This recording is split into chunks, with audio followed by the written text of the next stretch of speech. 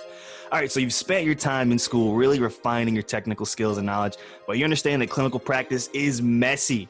You realize that strong interpersonal connections, communication skills, and the ability to think critically are crucial for success in clinical practice. If only there was a clinical mentorship process aimed exactly at that. Oh wait, there is. Enter the Level Up Initiative, your solution for quality mentorship for students and new grads targeted at helping to cultivate top-notch critical skills and communication skills.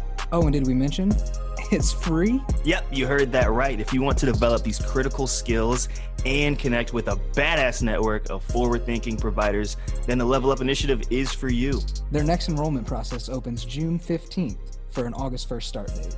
Head on over to www.thelevelupinitiative.com and learn more about what they do and see why over 1,000 students and new grads have trusted Level Up Initiative in helping them grow. Feel free to reach out to us directly with any questions. See you in June.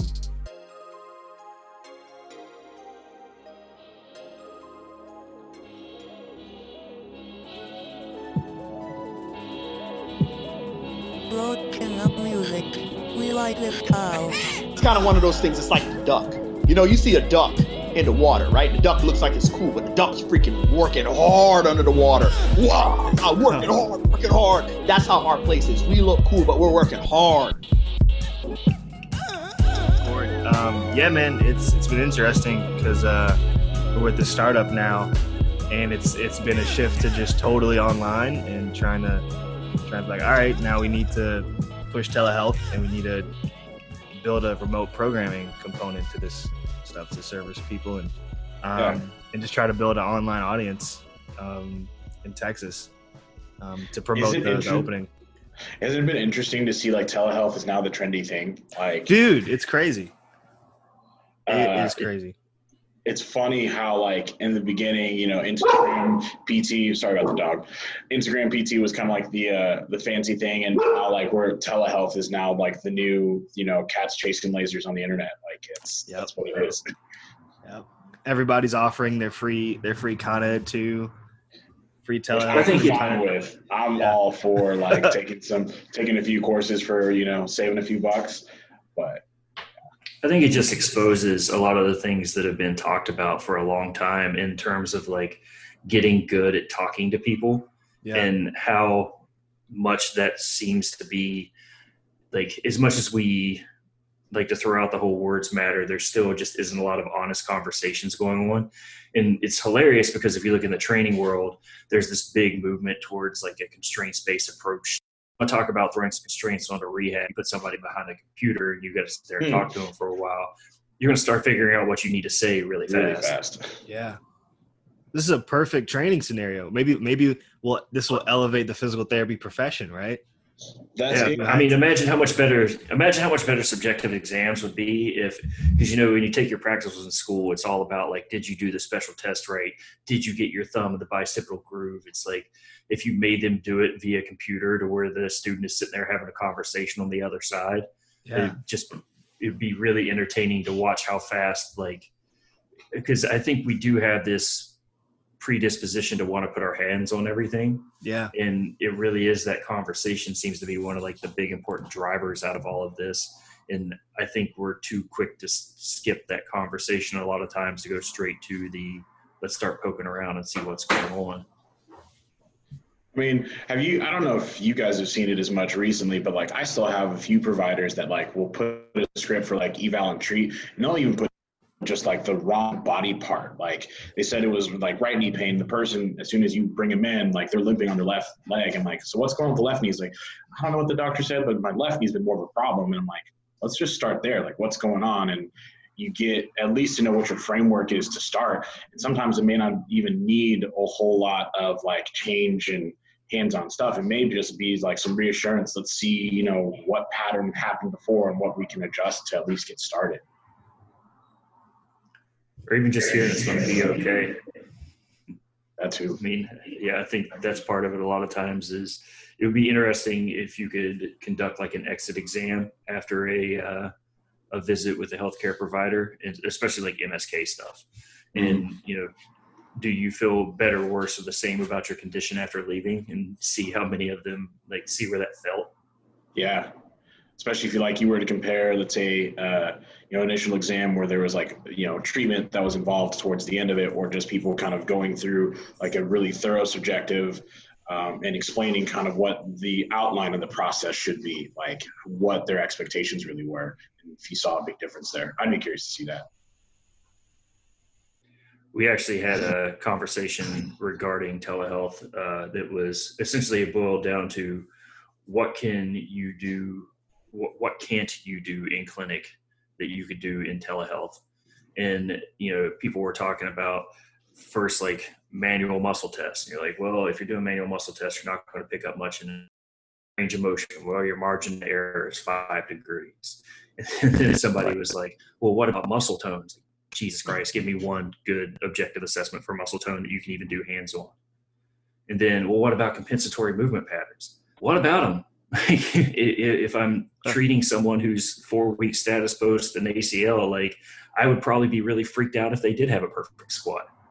Yeah, like, a little bit. It's knowing the timeline and the progression going through it, and there really isn't much, and it really is that like taking the emphasis off of ourselves as therapists, because after this meeting, I was sitting around talking with some of my staff, and it was like, they don't necessarily need me, they need my equipment. Because right now people don't have access to squat racks and things like that. And that is by no means a justification for bringing everyone in the current situation. Right. It's not about me. It's much more about like, do you have access to the tools that you need to do to build yourself into a better athlete? Like it's not me doing things to you, it's you doing things to you. Sure. And then maybe just the reassurance and the guidance along the way too. Like there may be some, exercise progressions that they may not have been exposed to, that, they're coming to you to at least kind of know they can head in that direction, or what could help the process too. But it doesn't have to be everything just like hands-on. This has to be done this specific way. I'm like, your knowledge base can also be really helpful as well too. Well, I think sometimes we forget that we all see different populations too, because even what I see or saw at Florida versus what I see at Stanford Children's, it is Gen Pop versus Peds sports, but it still, just as a whole, the populations, the culture, everything going into it it's highly different.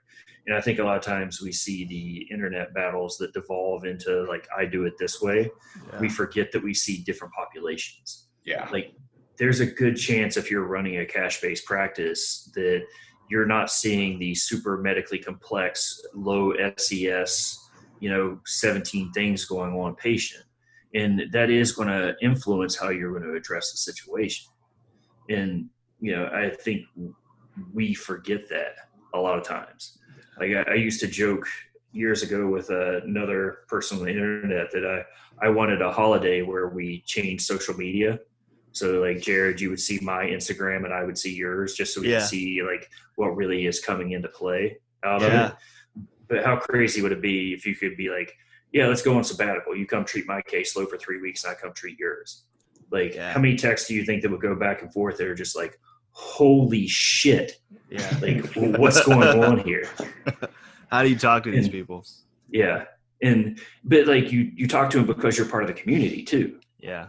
Like when I first got out here, like I wasn't really entrenched in a lot of what was going on, but after being out here for 2.5, 3 years, like I feel like I have a pretty good grasp on a lot of like the cultural norms, as it were. And even working in peds, as a 38-year-old male who has a rudimentary understanding of electronics, I have never been on TikTok, but I certainly know what it is, and the dances are as a result of the current patients that I treat. So, or how terrible the music is for some of these dances too. We'll get into that. You just hold on, Josh. We'll get. It's coming. Okay. Yeah. He teed one up for me. All right. I'm sorry. I'm sorry. I think Trace can speak a lot about those differences too, because he's at the VA there in Temple, right? Yeah. Oh yeah. Yeah. So that's our population. It is actually better, I think, for me. I'd rather sort of force them out of the mindset of they're coming in to get something done to them. It's like if you are coming in to a virtual appointment, it's going to be a lot of talking and kind of education. it's not going to be hands-on, because the VA for a while has been that hands-on modality-driven kind of PT, and now you're seeing clinicians that are having issues switching to telehealth, because it's like, how are we going to do physical therapy over the internet? It's like, well, there's lots of ways. You should look into some of them because it's being done and being done at a high level. So I think it's going to be a real quick elevation of our profession, like you guys were saying, in the subjective portion and how important that is. So, I bet when we first started talking about doing round 2 of this, none of us thought it was going to turn into a telehealth podcast. Nope. It's so hot right now, Derek. Yeah. All the new hotness. Yeah. Are you doing telehealth with peds? I feel like that would be just a whole nother level of something I can't imagine. He only treats through TikTok. Yeah. Loads up his videos. See, you guys use like HEP to go and MedBridge. I use TikTok, and my HEP is nothing but flossing and whatever other dances there are. Or if they're a little bit older and like in high school, you use Snapchat instead. Heaven forbid. I mean, so you can do it on peds, and actually, like it is kind of contingent upon the age side of it. And I think we tend to group peds like in our mind, even in school, because how we were taught was all the developmental stages. And if you look at it, kind of how the education side of it goes, once you're starting to get into like the middle school age, peds from how it's taught in class starts kind of dropping off. And whereas like it just kind of gets grouped into the adult side of things. And I think we forget that there's a huge levels through like 10 to 8. Like, you'll occasionally have a 10-year-old come in that like, I mean, they're there. That frontal lobe is coming in and they can have a good conversation. And then, you'll have a 16-year-old come in that if you set a butterfly loose in clinic, you're not going to be able to get anything done that day. And it is that variation in being able to cater accordingly to it. And I certainly think some of those tend to lend themselves much more towards like telehealth type visits. But, for my post-ops right now, especially, like, I'm not as concerned with like where our true strength progressions are, because a lot of them don't have access to it. But I certainly need to check in and have a conversation. Are you doing your basic range of motion? Are we at a point where we can start working on some basic conditioning? Once we come back in, then we can start talking about like where we are for limb symmetry indexes and, getting some like quantitative measures out of it. Yeah, and also like I'll add on to the post-op cases too. Like you brought up earlier, like mentally check in with them too. I have a super fear avoidant ACL reconstruction that's on my caseload right now. And like every day, the first 15 minutes are like, hey, something's new. Is this wrong? What am I feeling? What is this? And like, it's just kind of bringing them back down to earth to realize that like, these are the things we somewhat expect. This is probably where the progression should go, or at least we hope it will go. But right now, we're just going to, hold pat to what we know, keep progressing, because there are still good things happening, and it'll set things up for whatever the next phase will look like. So that can definitely be a super important part of telehealth as well. Trace, do you feel like, I know it's only been a week or so, but do you feel like you've seen some changes already kind of happening in the approach in the VA side of it? So I'm in our CLC, which is like a sniff setting right now. So I've been dealing more of like the how do we keep this out of here side, and then trying to help the clinicians, because I've done like a couple of visits via telehealth, but more, I'm 30 years younger than some of my like coworkers. So just technology is a little easier. So I've been trying to help them get ready to switch over to it and make sure that their mics are turned on and their cameras aren't covered, and, we have the right platform downloaded and all of that. So just trying to troubleshoot that, because they're looking to launch everything telehealth by next week, and then maybe going to like teleworking from home, because they're still having everybody come to the hospital to telework for the VA, because they don't have the platform ready to manage all of the like telecommuting yet. They don't have the servers ready or something is what they're telling us. But it's a lot of, you're seeing how large the VA system is, but also how individualized each hospital is too, of like, here's how we're doing it, here's how we're doing it, here's how we're doing it, but not everyone is on the same page yet. It's kind of it depends on where you're at. So when you guys were in school, and I have a feeling the answer is going to be a little skewed just because I've known you guys for a while, and I think you tried to like get outside the box early, but was the initial impression that healthcare is done the same everywhere? or I guess within the United States, let's make that constraint there. In regards to like the whole complex, the whole industry. Yeah. It felt that way. It felt like shit. Like it's all shit. It all sucks. Because I think what's interesting, and I've seen more schools kind of get into this from the physical therapy side of things, is like giving that assignment of going and looking up a ACL protocol or a Bankart protocol for like 6 different hospital systems, just so you can see the heterogeneity out of it. And I think it is an important thing to realize that like we're all not doing this the same way. And I highly doubt you're going to run into a clinician who's going to say like, I'm not giving quality care, I'm not using evidence. But, you know, if there is that degree of heterogeneity out of everything, like somebody's got to be wrong. Yeah. And that was in our third year, we actually had a class that was taught by a professor it was like a spine specific class. And this professor was like FAOMP trained, but he also had his doctorate in neuroscience, and he was a McKinsey cert going towards his DIP. And he showed us like, here are 4 different ways you could treat this patient, and they're all going to get outcomes, whether or not they're similar outcomes, and kind of showing, you know, in school through your ortho classes, you're taught, here's how you would teach this. You're going to do A, B, and C because that's what's on the exam. But getting that exposure in third year of like this one clinician, he's like, I could treat this 4 different ways depending on how this patient comes in and expects to be treated. It was really good to kind of see that, I think, at the very end of our curriculum of like, look, guys, this is a practice. Get the skills that you can and treat the patient in front of you. I don't know. It was interesting, I think, to see that point of view right towards graduation. Well, I think it's a good one to have because I think the initial inclination a lot of time is like, well, I have to graduate. I have to differentiate myself. I have to check all these boxes. And the predisposition is to like find one school of thought and go way down that road and get all 7 certifications. Whereas likely, especially as a new grad, the better approach is like, if you are going to go the certification route, which I certainly is not my cup of tea, but do like 7 different ones. Just because I think seeing like, we're all kind of saying the same thing, but like there is some nuance to it. And it's even interesting, you know, if you look at, there was a paper a few years ago that I love going back to that talked about like the evolution of low back treatment. And it essentially was like our narrative was related to what imaging technique we had access to. So when x-rays were around, everything was cassette. When MRIs, it was disc. Then we started getting PET scans and fMRI, and everything, of course, was neurological. And, you know, all of those have a poor correlation, but we all have this disposition to see what's wrong.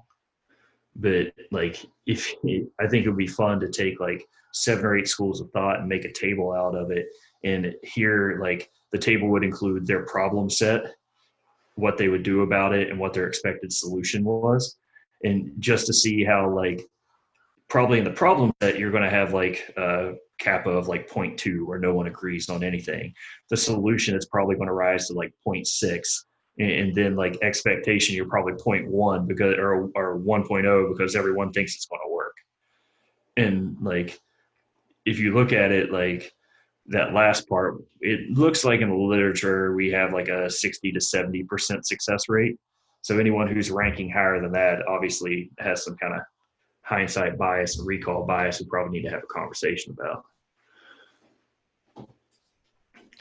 Do you think physical therapy is it growing to be more standardized? No. I don't think so at all. Is that ever an achievable goal, or are we just going to have to deal with my personal soapbox on this, and like fully conceding it is my personal soapbox, until we stop opening 30 new PT schools a year, you're never going to fix this. Yeah. And like we've basically saturated our own market and turned the schooling itself into its own monetization procedure.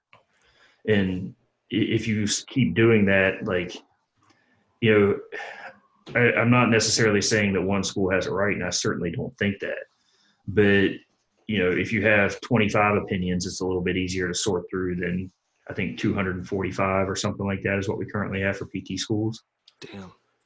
So, and, I think even out of that, if you look at it, even if you go to like CSM, you're going to see high representations out of a lot of schools.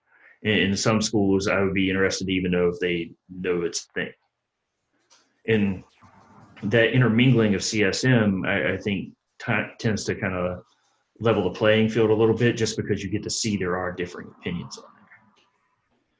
But if you go through your entire educational process and you're in rural Georgia and you haven't done anything except for go to SNFs or in acute care facilities in that area, you likely have no idea what's going on in, Sunnyvale, California, or Gainesville or Austin, or, different places along the way.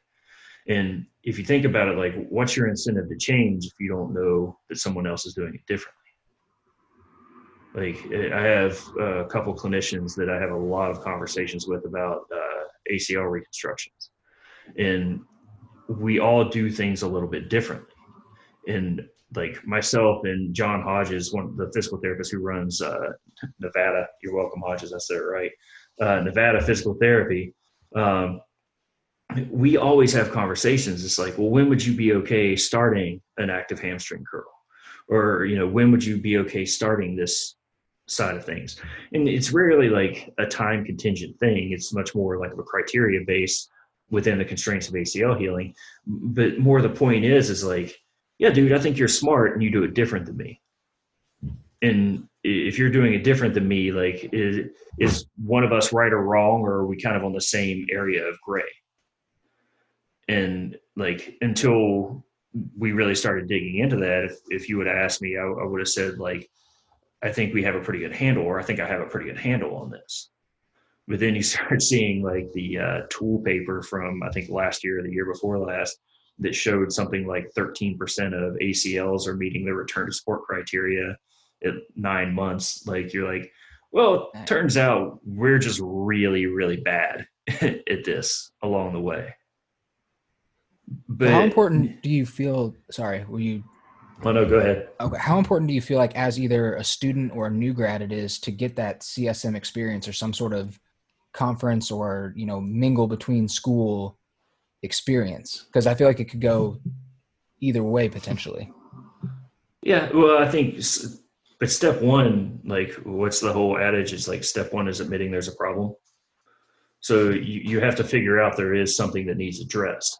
Now, whether you're going to address it or whether you're going to have a backfire effect or whether you may go completely the wrong way with it, like, you still have to go to that turning point. And I don't know, I would highly advocate for students to hit up CSM or like a student conclave or Next or something while they're in school, especially if it's in close proximity to you. But I think in today's social media world, I don't know that I would say it's not as imperative, but I would say, like, it's easier to reach out to clinicians. The other challenge is really not getting too locked into like tunnel vision of people who have the same or similar thought processes as you, which I see a lot more of like the social media space right now.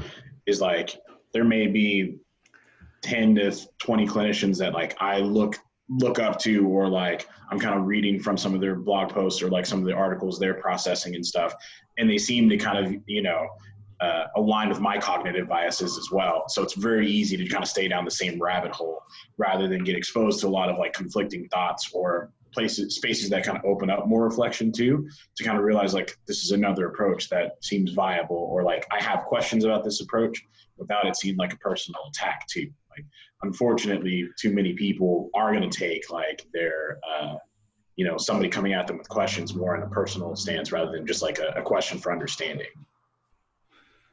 Well, and I think if you're going to have a doctoral level degree, you better be comfortable getting questioned on things. And that's just kind of how it goes, as far as my opinion goes on that. Like, and especially there's this dichotomy of like, I want to build my brand, but I don't want anyone attacking my brand. Yeah. And like, if you don't want to have your brand questioned, then you probably have a shitty brand. Yeah. And that's just kind of how it is. but we kind of see these silos come out of it to where like, and I think as students, to kind of the point that what Trace asked a moment ago, like probably the first people you're going to encounter when you start getting into the social media side of things are the self-promoters. And like, it's the people who, and I'm not saying this is bad, but it's the people who've likely like paid for some ads. They have more followers because they figured out that the algorithm says we need to put out more content. And like, you know, if you put out a crappy post once a day for 100 days and somebody else puts out 3 posts or a post every 30 days and there's this high quality, you're going to see the person who's posting every day. But like, to go back to like the common theme that like we've always had since I've met you guys in our music analogies, like most of the stuff on the radio is awful. Yeah. And like, if you want to find good music, you have to go looking for it. Like, it's not going to come to you. No. And it's the same thing with physical therapy or basically like any walk of life. Damn. Like, you know, if you go on Yelp and you go to like the top 5 reviewed places, like they're probably going to be pretty decent, but you're probably also going to have a line because everybody else is using Yelp. Whereas like you might be better off if you got a neighbor who's lived in the area for 15 years being like, yo, dude, I want some pho. Where do I need to go?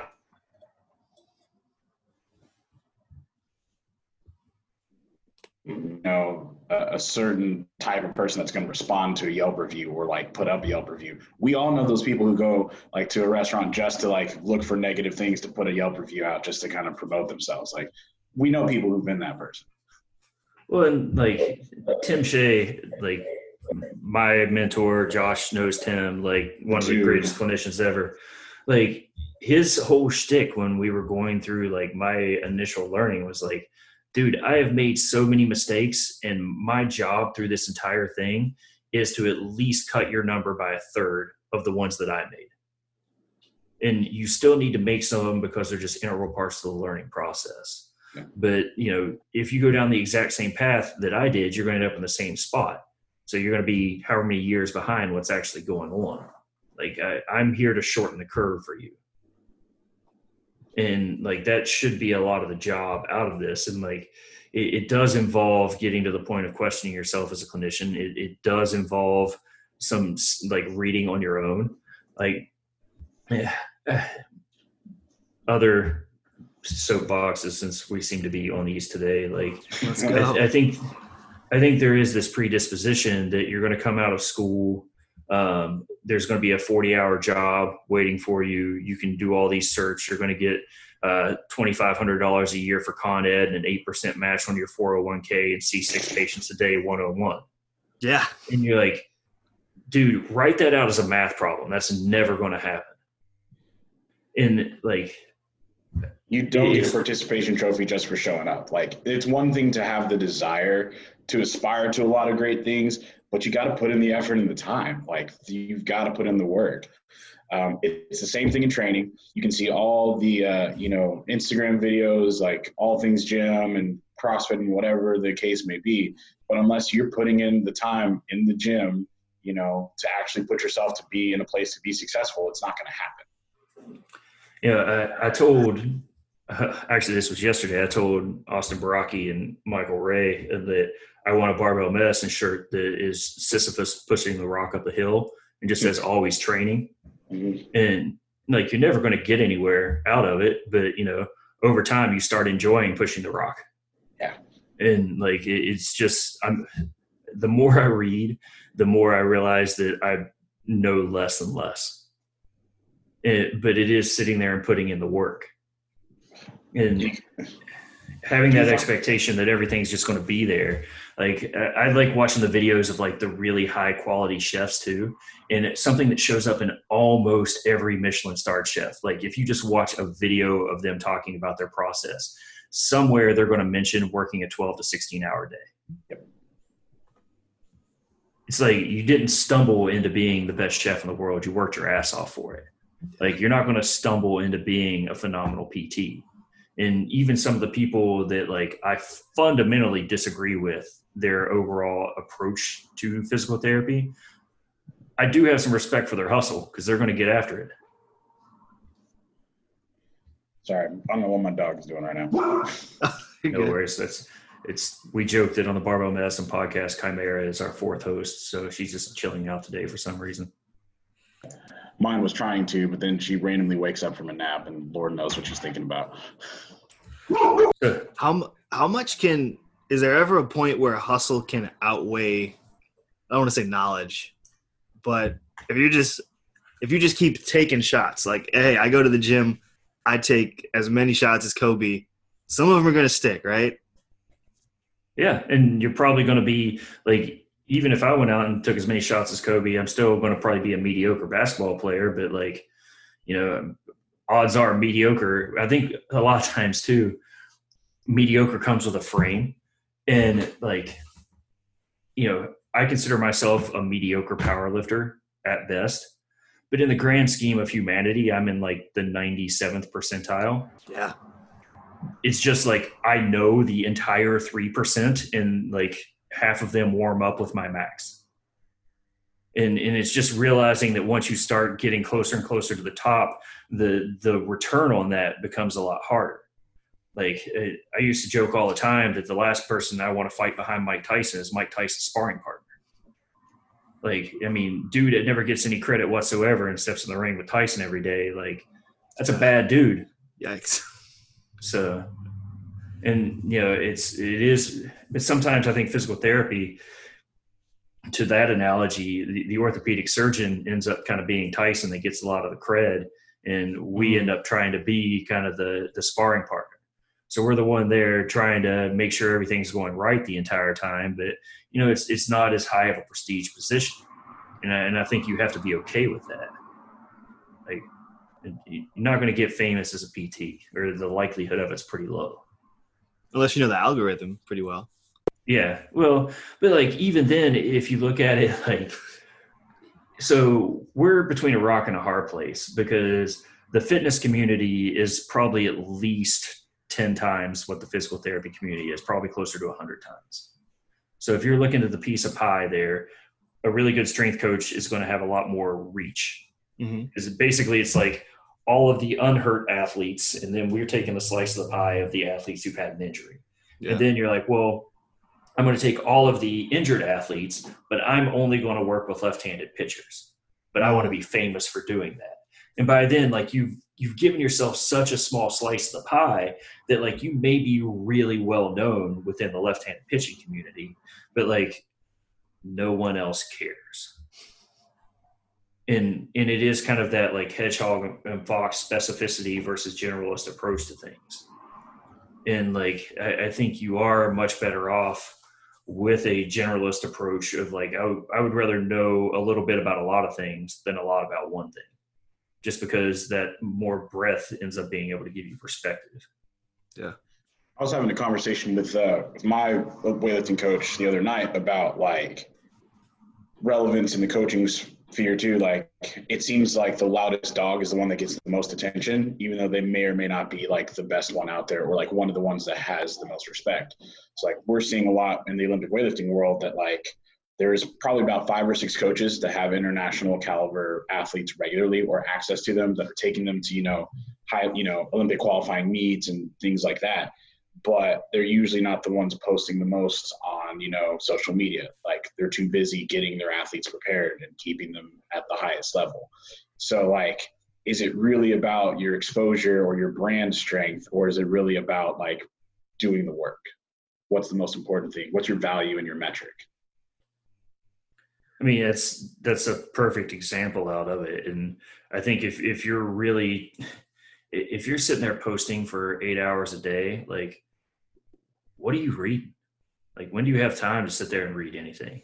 Yeah. Like, and like, I don't want to know how much like time a day I spend reading, but it's not like a chore. It's like, well, I need to go. It's like a lifelong game of Clue, where I'm never going to find out who killed the dude. It's just I get a lot better layout of the house. Pushing that rock, man. Yeah. Well, it's really what it is. And like, I think there has to be that concession that you're never going to get there. Like, I think also for the new grad too, you have to remind them that they just need to freaking start. I think sometimes the overwhelming wealth of papers out there, or the people who are kind of making research more approachable, seems to be really, really daunting. But I think it's better to just pick a place to start, or maybe a handful of papers, and keep kind of pursuing certain things, rather than just saying like, well, fuck, I've got way too much out there. Like, I'm never going to know why even put in the effort. Well, but you look at that, like that's like the perfect analogy to a lot of physical therapy. It's like, where are we looking at with a lot of our patients? It's like, where do we need to start? You got to start somewhere. We got to literally get you moving in some capacity. And taking that first step, like that's the whole Eastern philosophy journey of 1,000 miles begins with a single step. Like it's, you got to go somewhere. And sometimes, or a lot of times, our job is just to like nudge them in that direction. And I would say, like, the older I get into the profession, a lot of my job is to try and like nudge the new grads to have some curiosity towards the topic, or to question something. And like, you're never going to be able to like push somebody, but it's more of like the guiding principles of what's going on.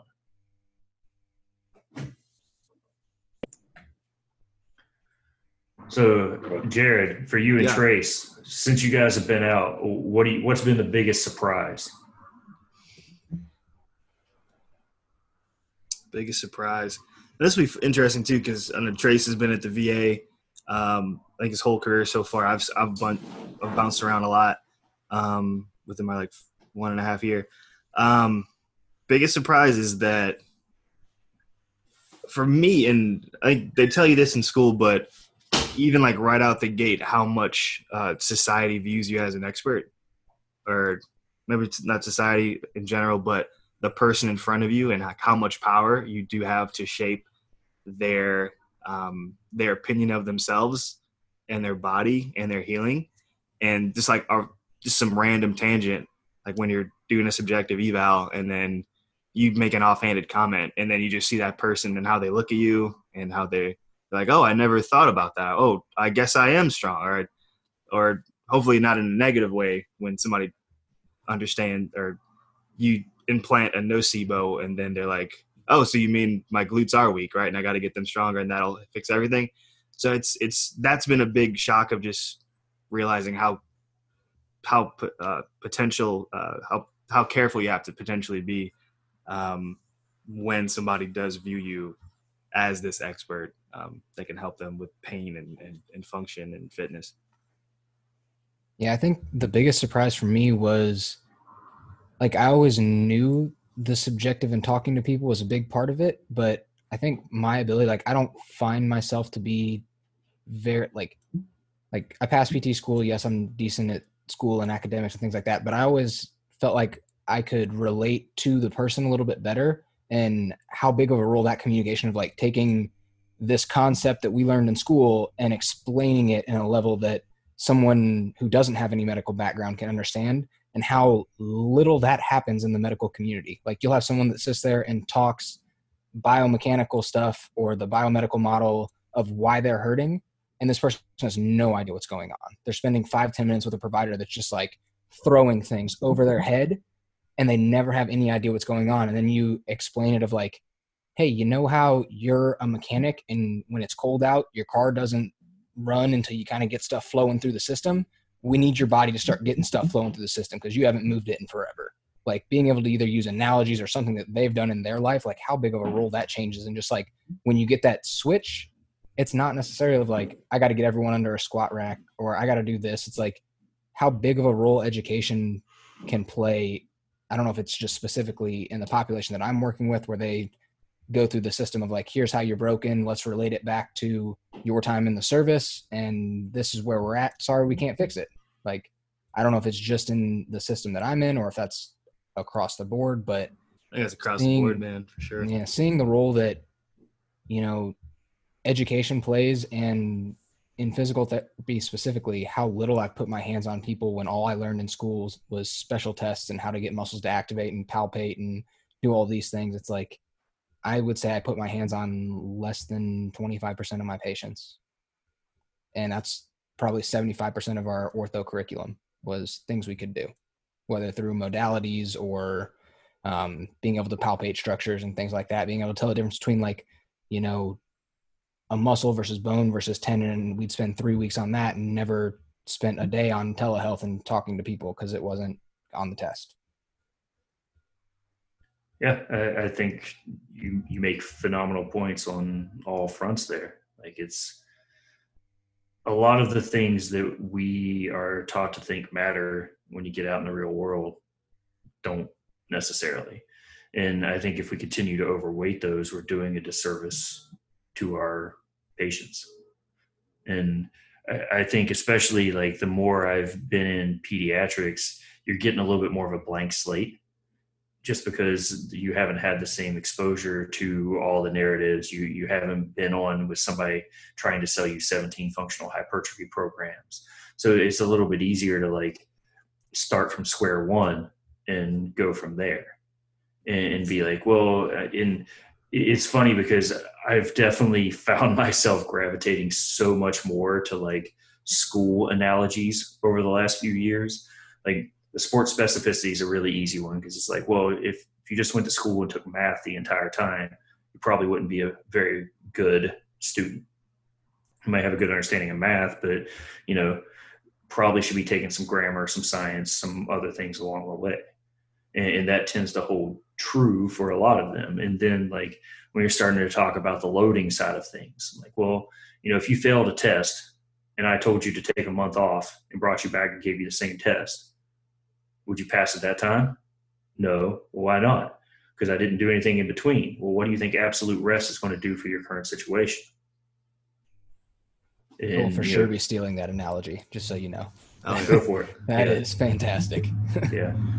But it is being able to like frame a lot of that. And I think like it kind of breeds itself just because, especially in the age group I treat, you're in the education environment. So everyone's like, oh yeah, that makes total sense along the way. And, you know, a couple of days ago, I was talking to a buddy who is just going through a pretty frustrating injury right now, and strong dude, like 800-pound squatter, and has some high hamstring tendinopathy. And like, I will never give, or I would do my best to never give unsolicited advice. And he had reached out to me with some questions, and he was just talking through his frustrations, and he trains at the same time I do. So like him and I tend to be like screwing around on our phones in between sets a little bit more. So I talk to him more often.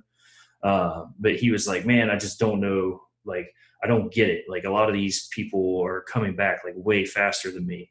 And like, this happened, I guess this conversation was last week.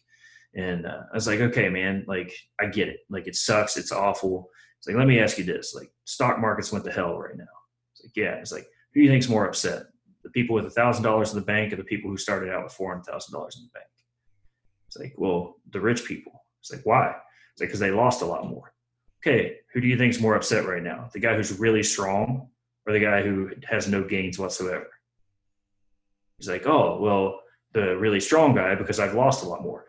Okay, so do you think the really rich people, if you're trying to build that wealth back up, you're better off doing all these crazy investment short sells? Or do you use the same principle as you turned it, or that you use to turn yourself into a strong motherfucker in the first place?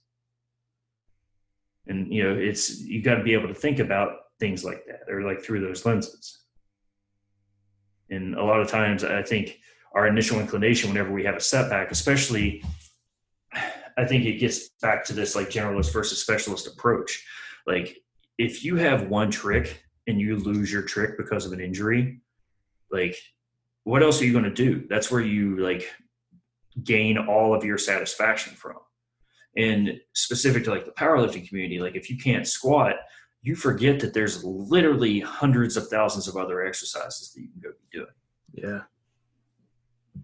And, you know, sometimes it is like, let's just go do something different for a little while. Like, there's nothing special about it. There isn't this one weird trick. It's like, well, you can tolerate this. Well, then we can tolerate this and this. And we start building back into it from there.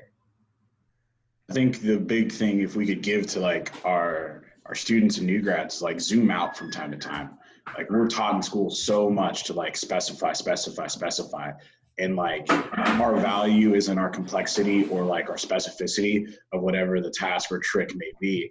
Sometimes it's really just being able to take like 5 or 6 steps back and be like, this is point A. Point B has a lot of variance in between. Pick a route.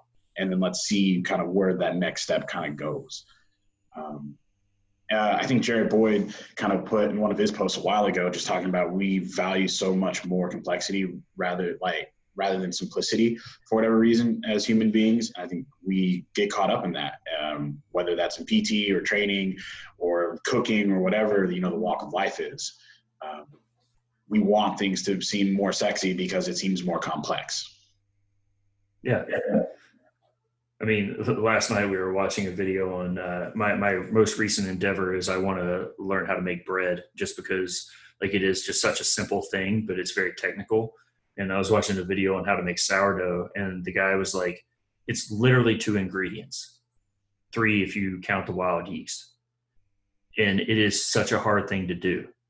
And like, I think that kind of is the perfect analogy to the whole, like, well, what do we have evidence for?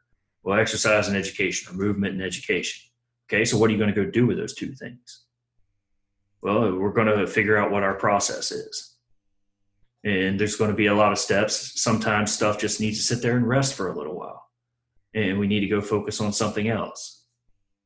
And, it was funny because, like, during the video, the videographers or the subjects were like, yeah, now this needs to go rest for 2 hours. And like on the screen, it was timing their breaks in Mario Kart games.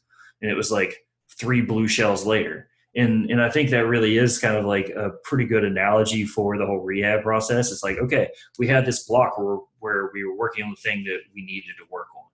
Now you need to go do something else. It doesn't inherently need to be absolute rest. These guys are entertaining themselves, but like we need to go focus on something else for a little while and then come back to it. And then we'll do our process again. Then we'll go play another couple games, or like we'll go do some other exercise that's not a squat, a bench, or a deadlift. And then we'll come back to it. But if you sit there, like if that same person sit there and like stared at the bread the whole time, there's no way they're not poking it. Which, by the way, I'd still keeping the bread analogy. Sarah just started a sourdough starter last week, and knowing that you have to feed it every day.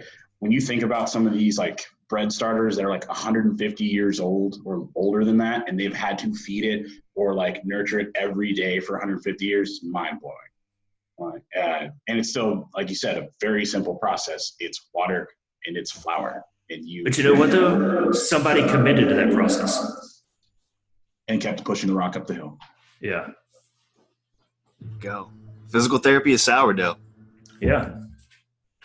It's I'll go screw up a sourdough recipe for you later today. That way we can talk about it.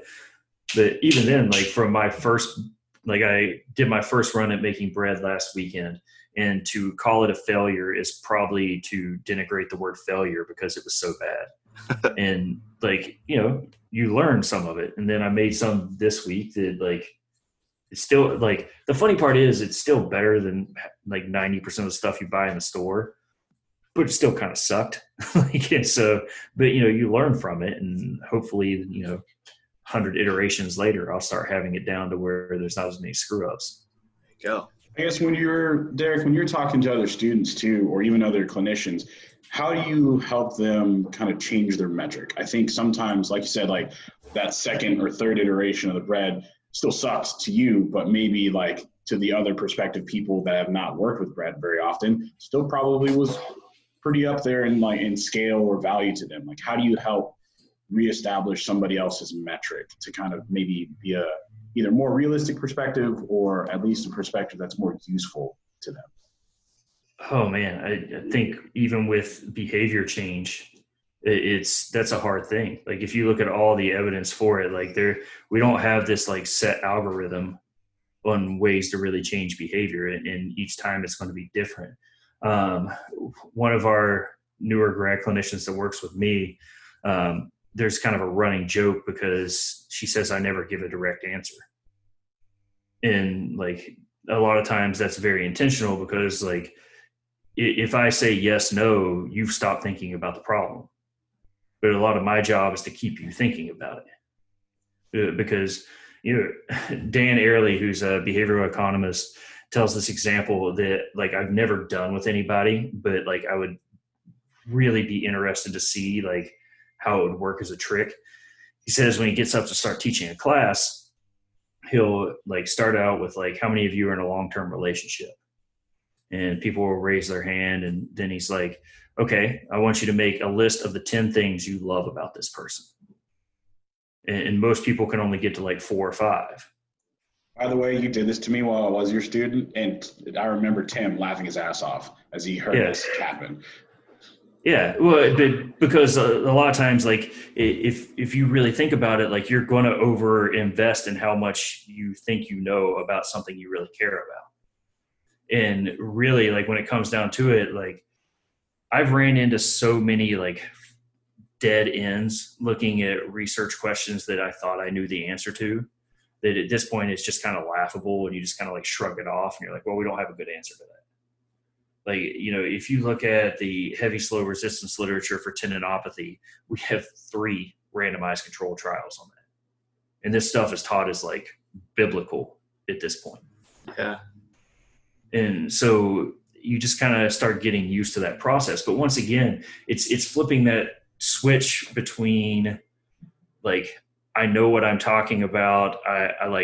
I'm confident in what I'm going to say. And like, I'm never going to have all the answers. And it really is kind of facilitating that curiosity out of it. It's that always learning switch. And if you can hit that switch, like it's more fun that way too. I would argue, like, I mean, can you imagine like into the lifting scenario, like you get a 500-pound deadlift and like, I'm good. I know all there is to know about weightlifting now. And then you like go tell everybody like, dude, I pulled 500. Like I have arrived as a lifter. And in a lot of gyms, you're probably going to be the baddest dude around. But then like you show up and Steffi Cohen blasts you with her warm up and you're like, oh, maybe I should have kept going a little bit. And it is that kind of perspective of like what you know out of it. Like I was talking with Austin when he was talking about getting close to a PR on deadlift, and we were discussing the mentality out of it. And he was like, yeah, you know, when I pull, I'm going to be like really happy. And my question was, how long do you think you're going to be really happy for? And he was like, probably about as long as it takes me to walk away from the platform. Like, you know, if you pull 672, well, 674 is right around the corner. Yeah. Like, I don't think anyone ever in a like training history has been like, you know what, I'm strong enough. I have reached the pinnacle of the mountain. Like you go out, you celebrate your PRs, but then you're like, all right, go back to work on Monday.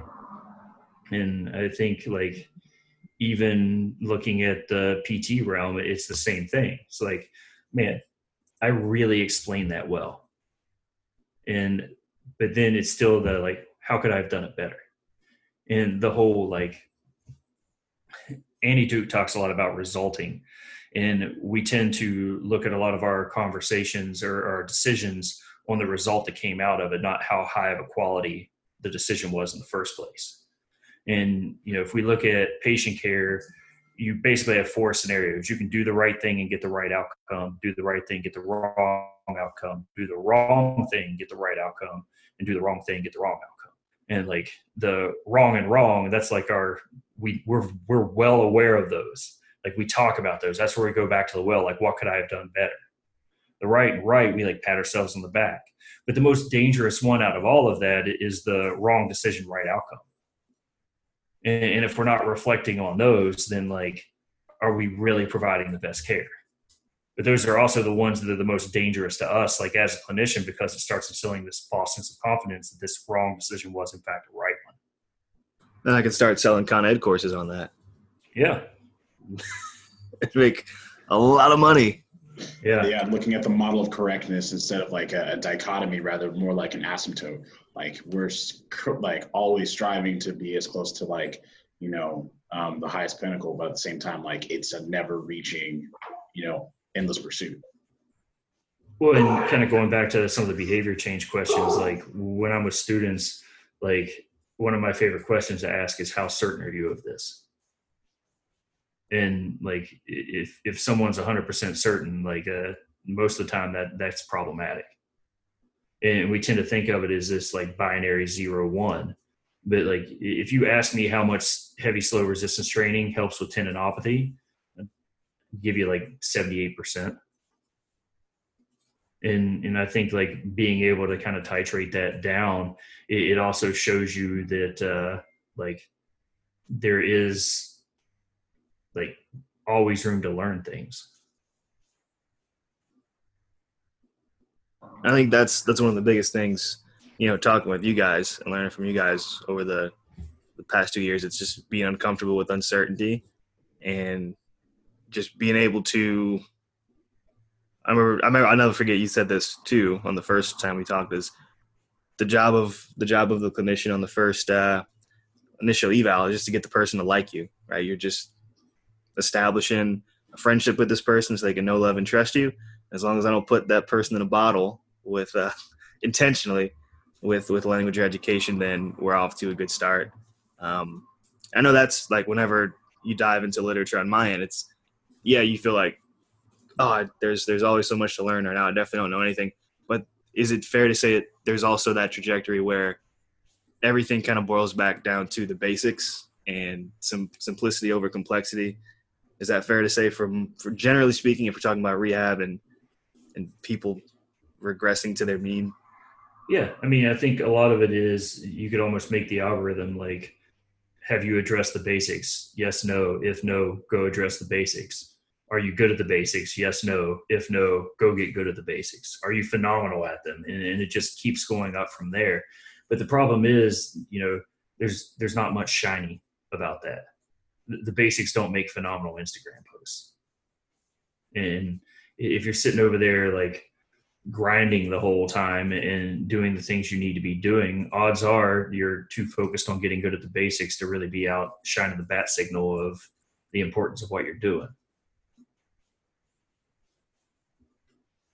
Yeah. Also, another metaphor or something that pops in my head as we're talking about pushing that rock up the hill is Nipsey Hussle and the marathon. Marathon continues. The marathon continues, man.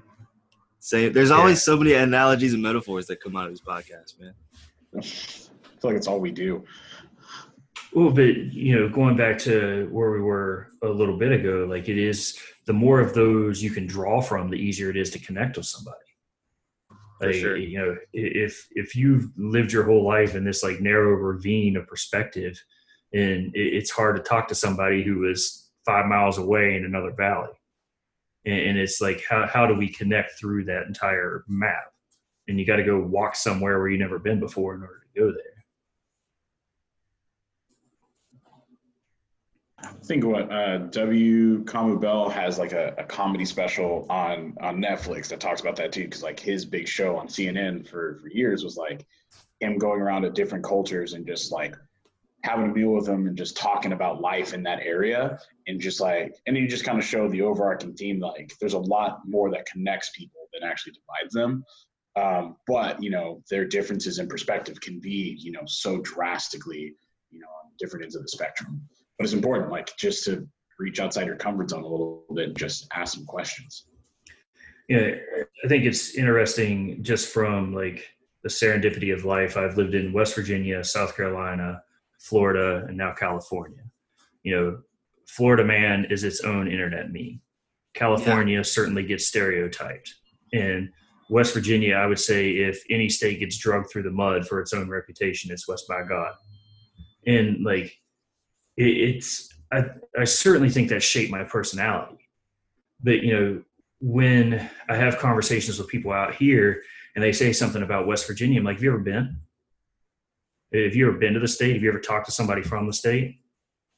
So you've met me now. I'm your N of one out of it. And if you think it's just a bunch of dumb rednecks, I'm sorry, you're entirely wrong. You need to take your ass there and go experience it yourself. But instead, you're too busy going to all these tourist locations. That way you can be just like everybody else, taking your Snapchat from the Grand Canyon.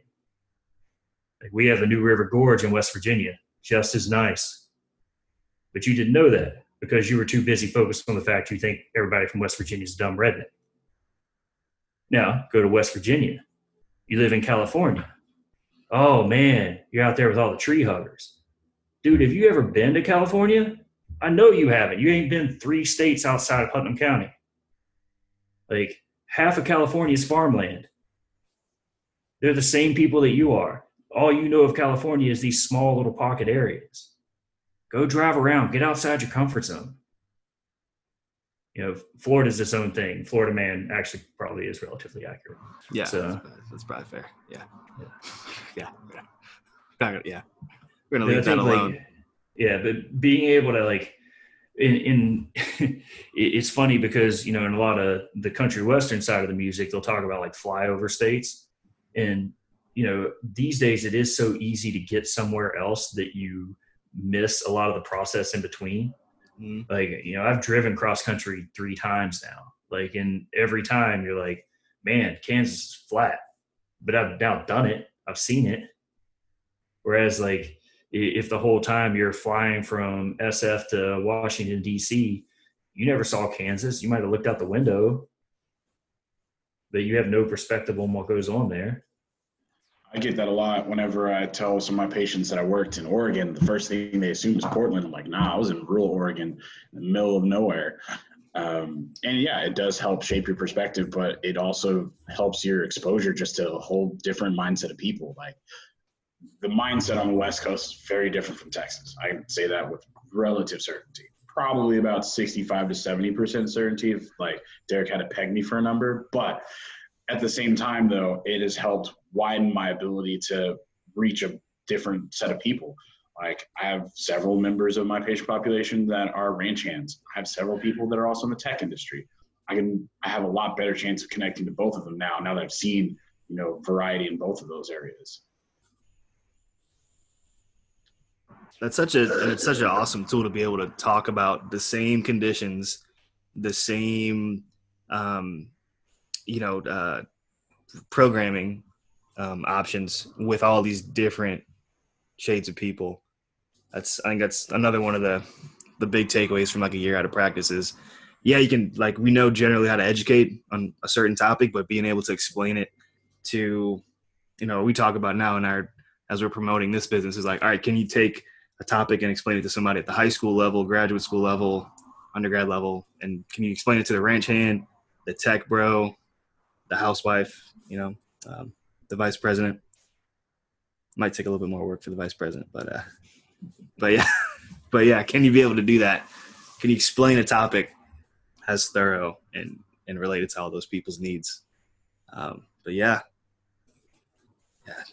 Shit, I'm hyped now, man. I want to go treat some people via telehealth right now. No, I'd rather go listen to some hip hop instead. All right. Hey, who out of all the artists right now, who would you want to work with most as a physical therapist? Like, hey man, there's a rapper right now who's like, yo, I need some telehealth. I'm gonna hit Josh up. Who do you want to be on the other side of Zoom right now? This is a question for everybody. Okay. I think it's Lil Uzi Vert for me. Yeah, like without question.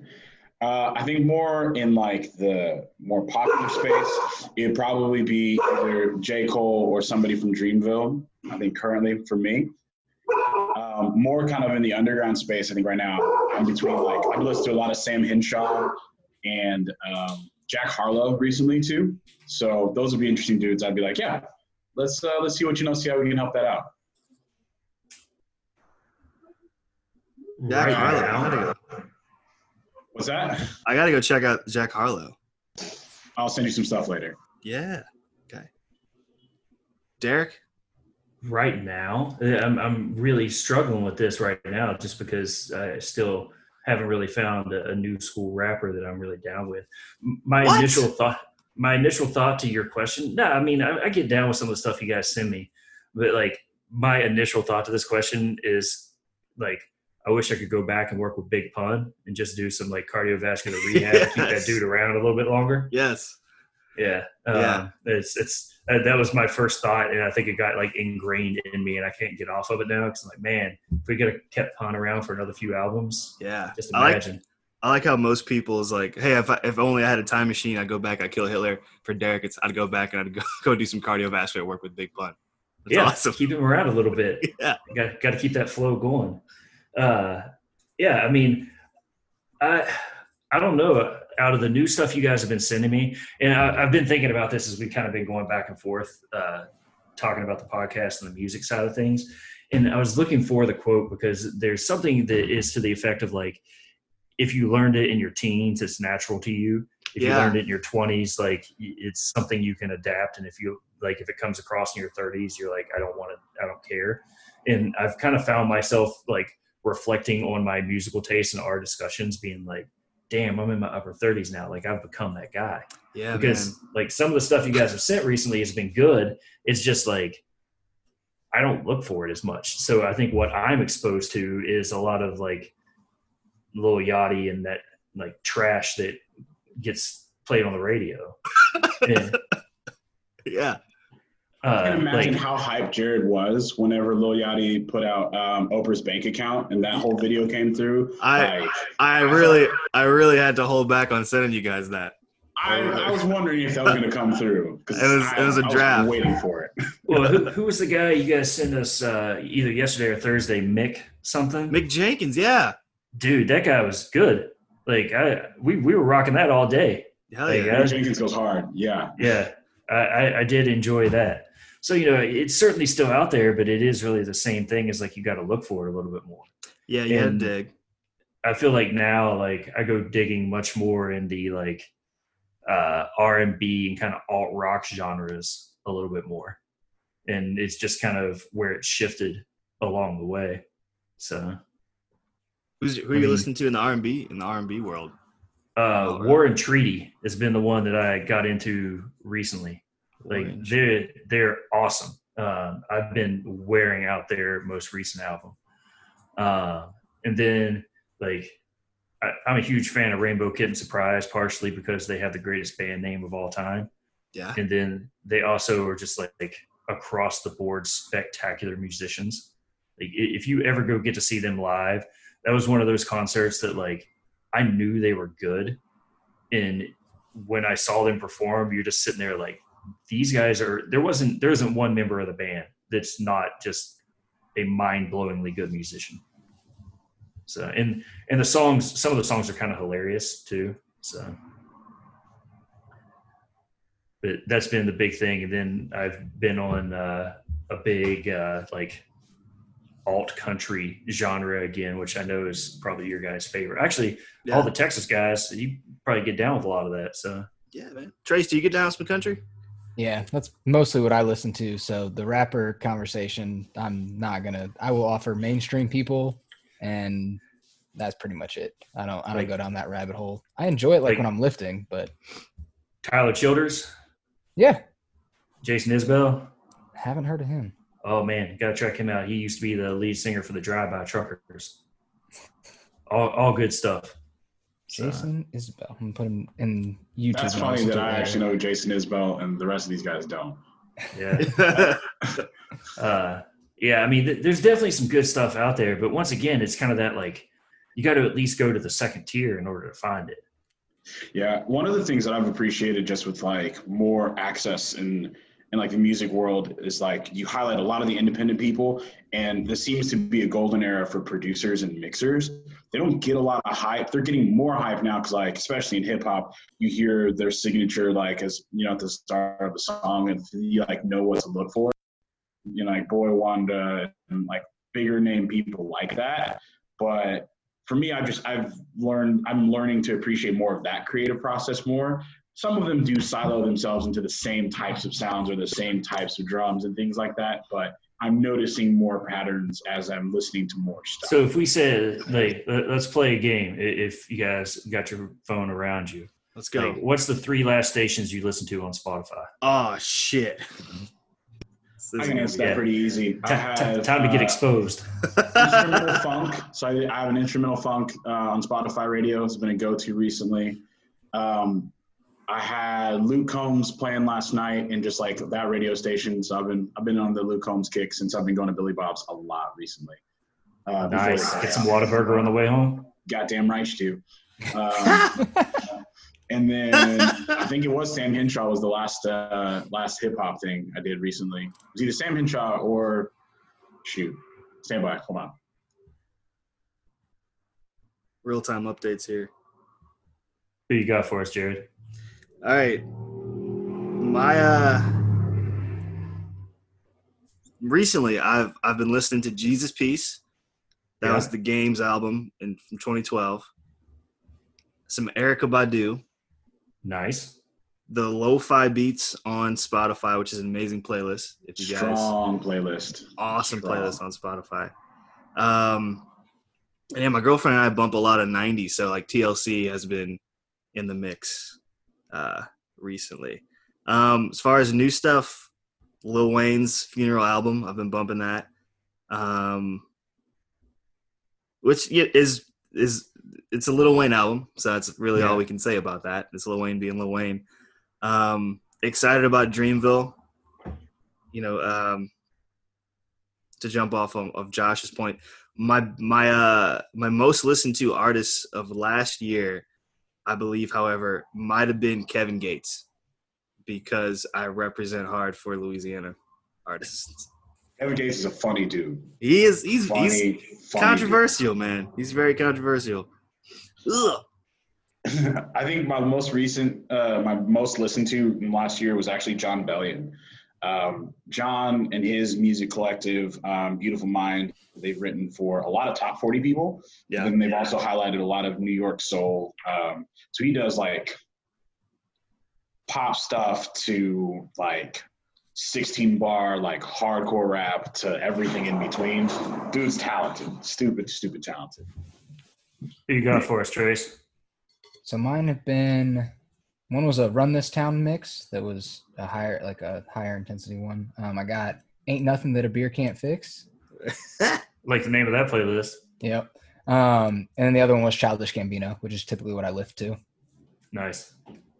Has everybody listened to the new Gambino project yet? A little bit. Yeah. I gave it one run through. I did too. It's good, easy, just background music, like when I'm cooking and stuff like that. But I'm glad that he's still doing music as a fan.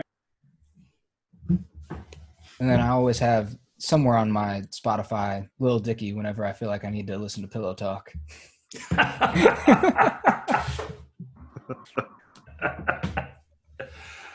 He's got a show now too, right, Dave?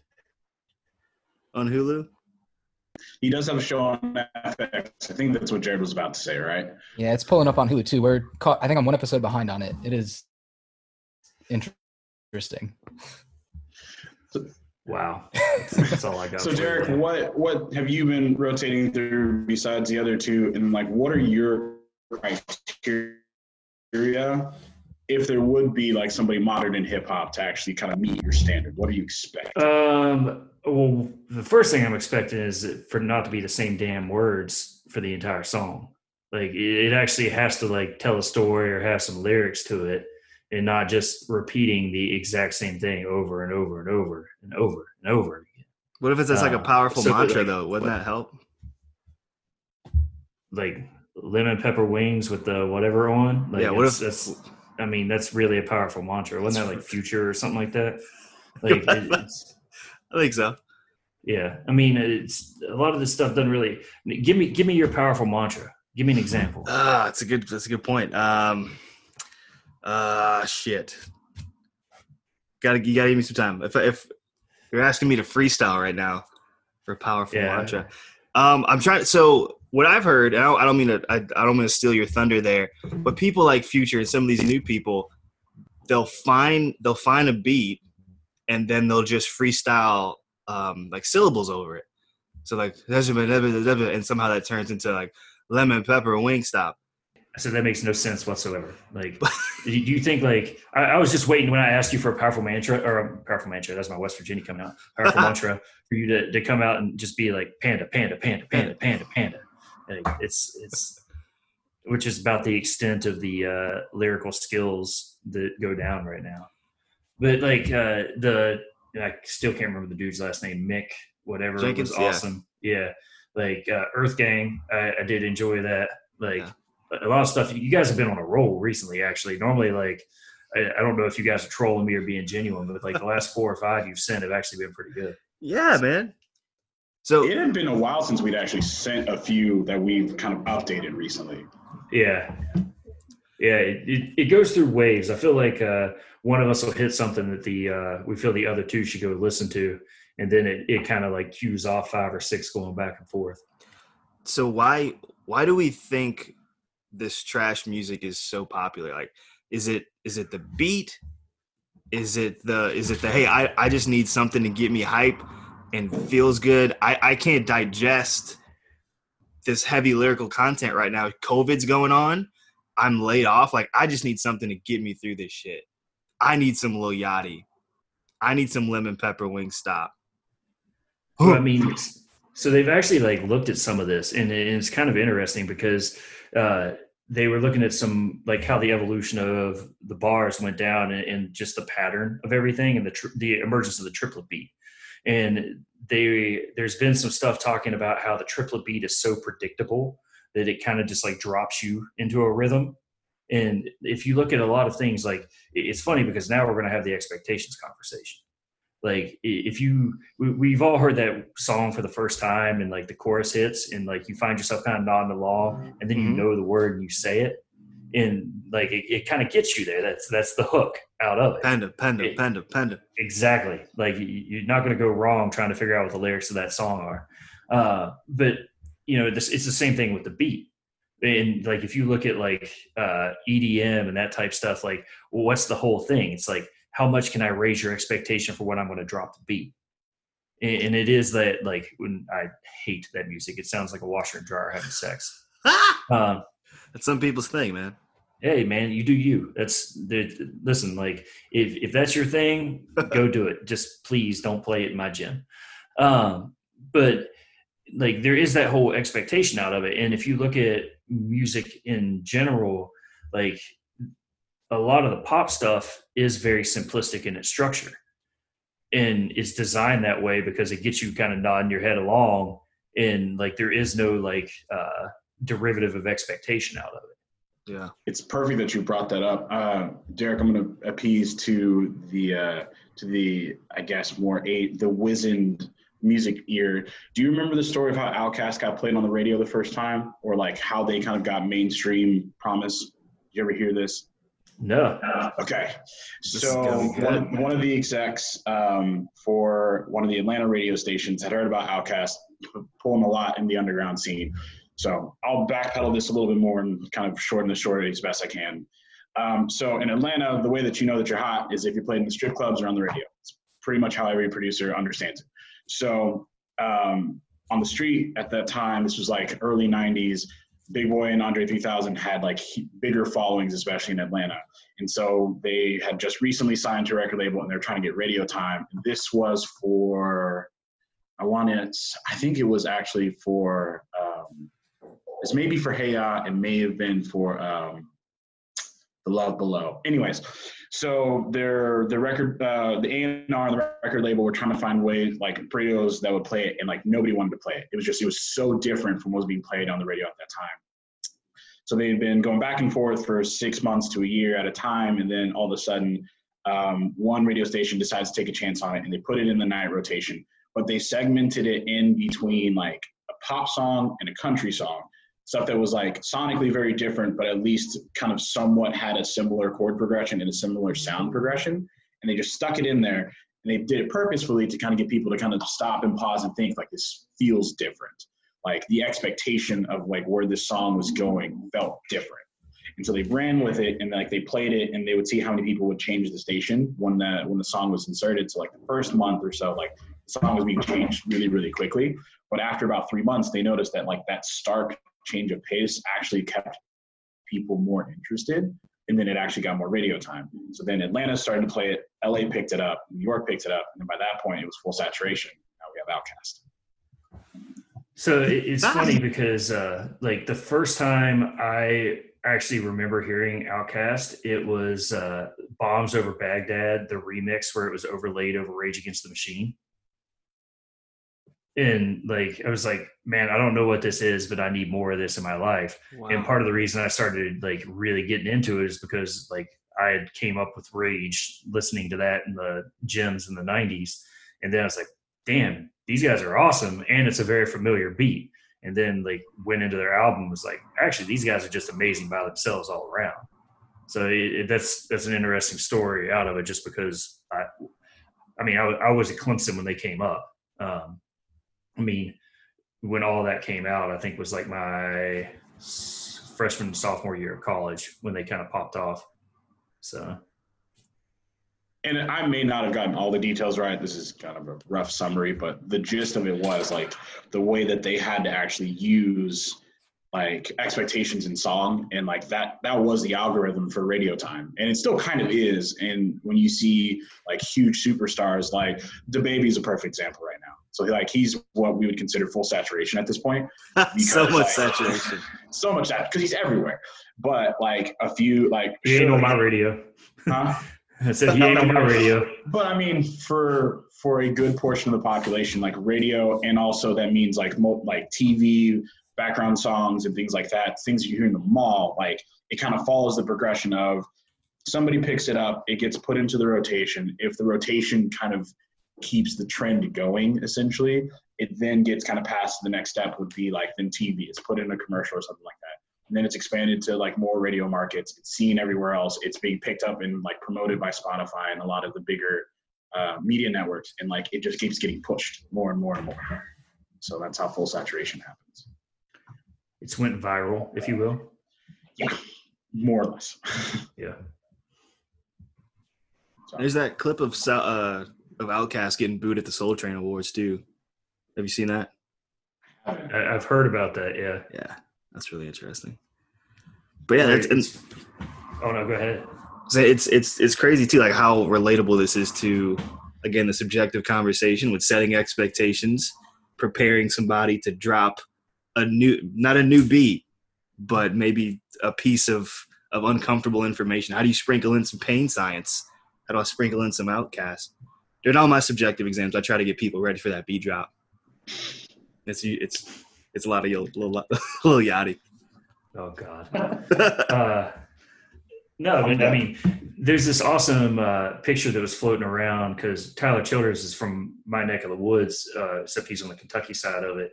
And I mean, dude's like a Grammy Award winning artist now and has like a massive following. And he was playing at this burrito shop in Huntington, West Virginia. And somebody took a picture of him. And it's him in a corner playing. And ain't nobody paying attention to him. And like, this was like, 3 or 4 years ago, not that long. And like, it's just one of those things of like, where is your attention? What are you giving it to? These are the same songs he's singing now, but everybody was more focused on the burrito and the tacos at that time. Trace, this one's for you. I got a story similar to that too. Go ahead and finish up, Derek. But no, now that West Virginia's probably paying $60-$70 a pop to go see him in a concert hall where they're going to be 200-300 feet away, versus they could have like reached out and given a high five in between songs. Yeah. While eating a burrito. Yeah. Best of both worlds. So Trace, this is for you. So Luke Combs obviously is huge in country right now. Mm-hmm. I mean, he's literally everywhere. So he had auditioned for The Voice in 2015, 2016. So went through all of the singing auditions, went through pre-production. Everybody loved him. But The Voice producers didn't bring him onto the show to audition because his story was too boring, air quotes. So that was in 2016 for that season, whenever that was. And so now he has like 7 certified gold, 3 platinum records.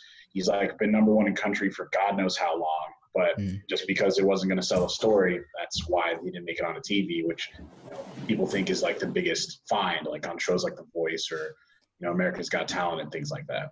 I don't know what the ones that win it, like you usually also is selling more albums, going a little further. There are a couple that are huge names, but I feel like their success rate can't be super high. Yeah. Like, I'm with you there. I think Kelly Clarkson may be the most famous winner, and then didn't Carrie Underwood? Carrie Underwood won something. Yeah, was Carrie first or second? Carrie won that year. Yeah. So Jennifer Hudson, right, was a winner, or didn't win. Because I think Julianne Hough was on one of them too, but I don't think she won. She didn't. So I think she was on it after she had already had her like one-hit wonder song, which is kind of an odd paradigm in general. So sure. Yeah. Well, for those, do we have some other things we need to, or we want to cover, or where are we at? Yeah, I think we covered a lot. I had a silly question maybe to wrap up, but any other topics or any other questions you guys want to get out? I've aired my grievances. Yeah. I'll save my like Lil Uzi Vert defense for another time. I was gonna end with I don't think we asked this on the previous podcast, but your philosophy of physical therapy, your treatment style, just that person that you are when you step into the clinic. Who has that been most influenced by? Not in the PT sense, but in the artistry sense, in the music sense. Like, are you bringing like big pun vibes in the clinic?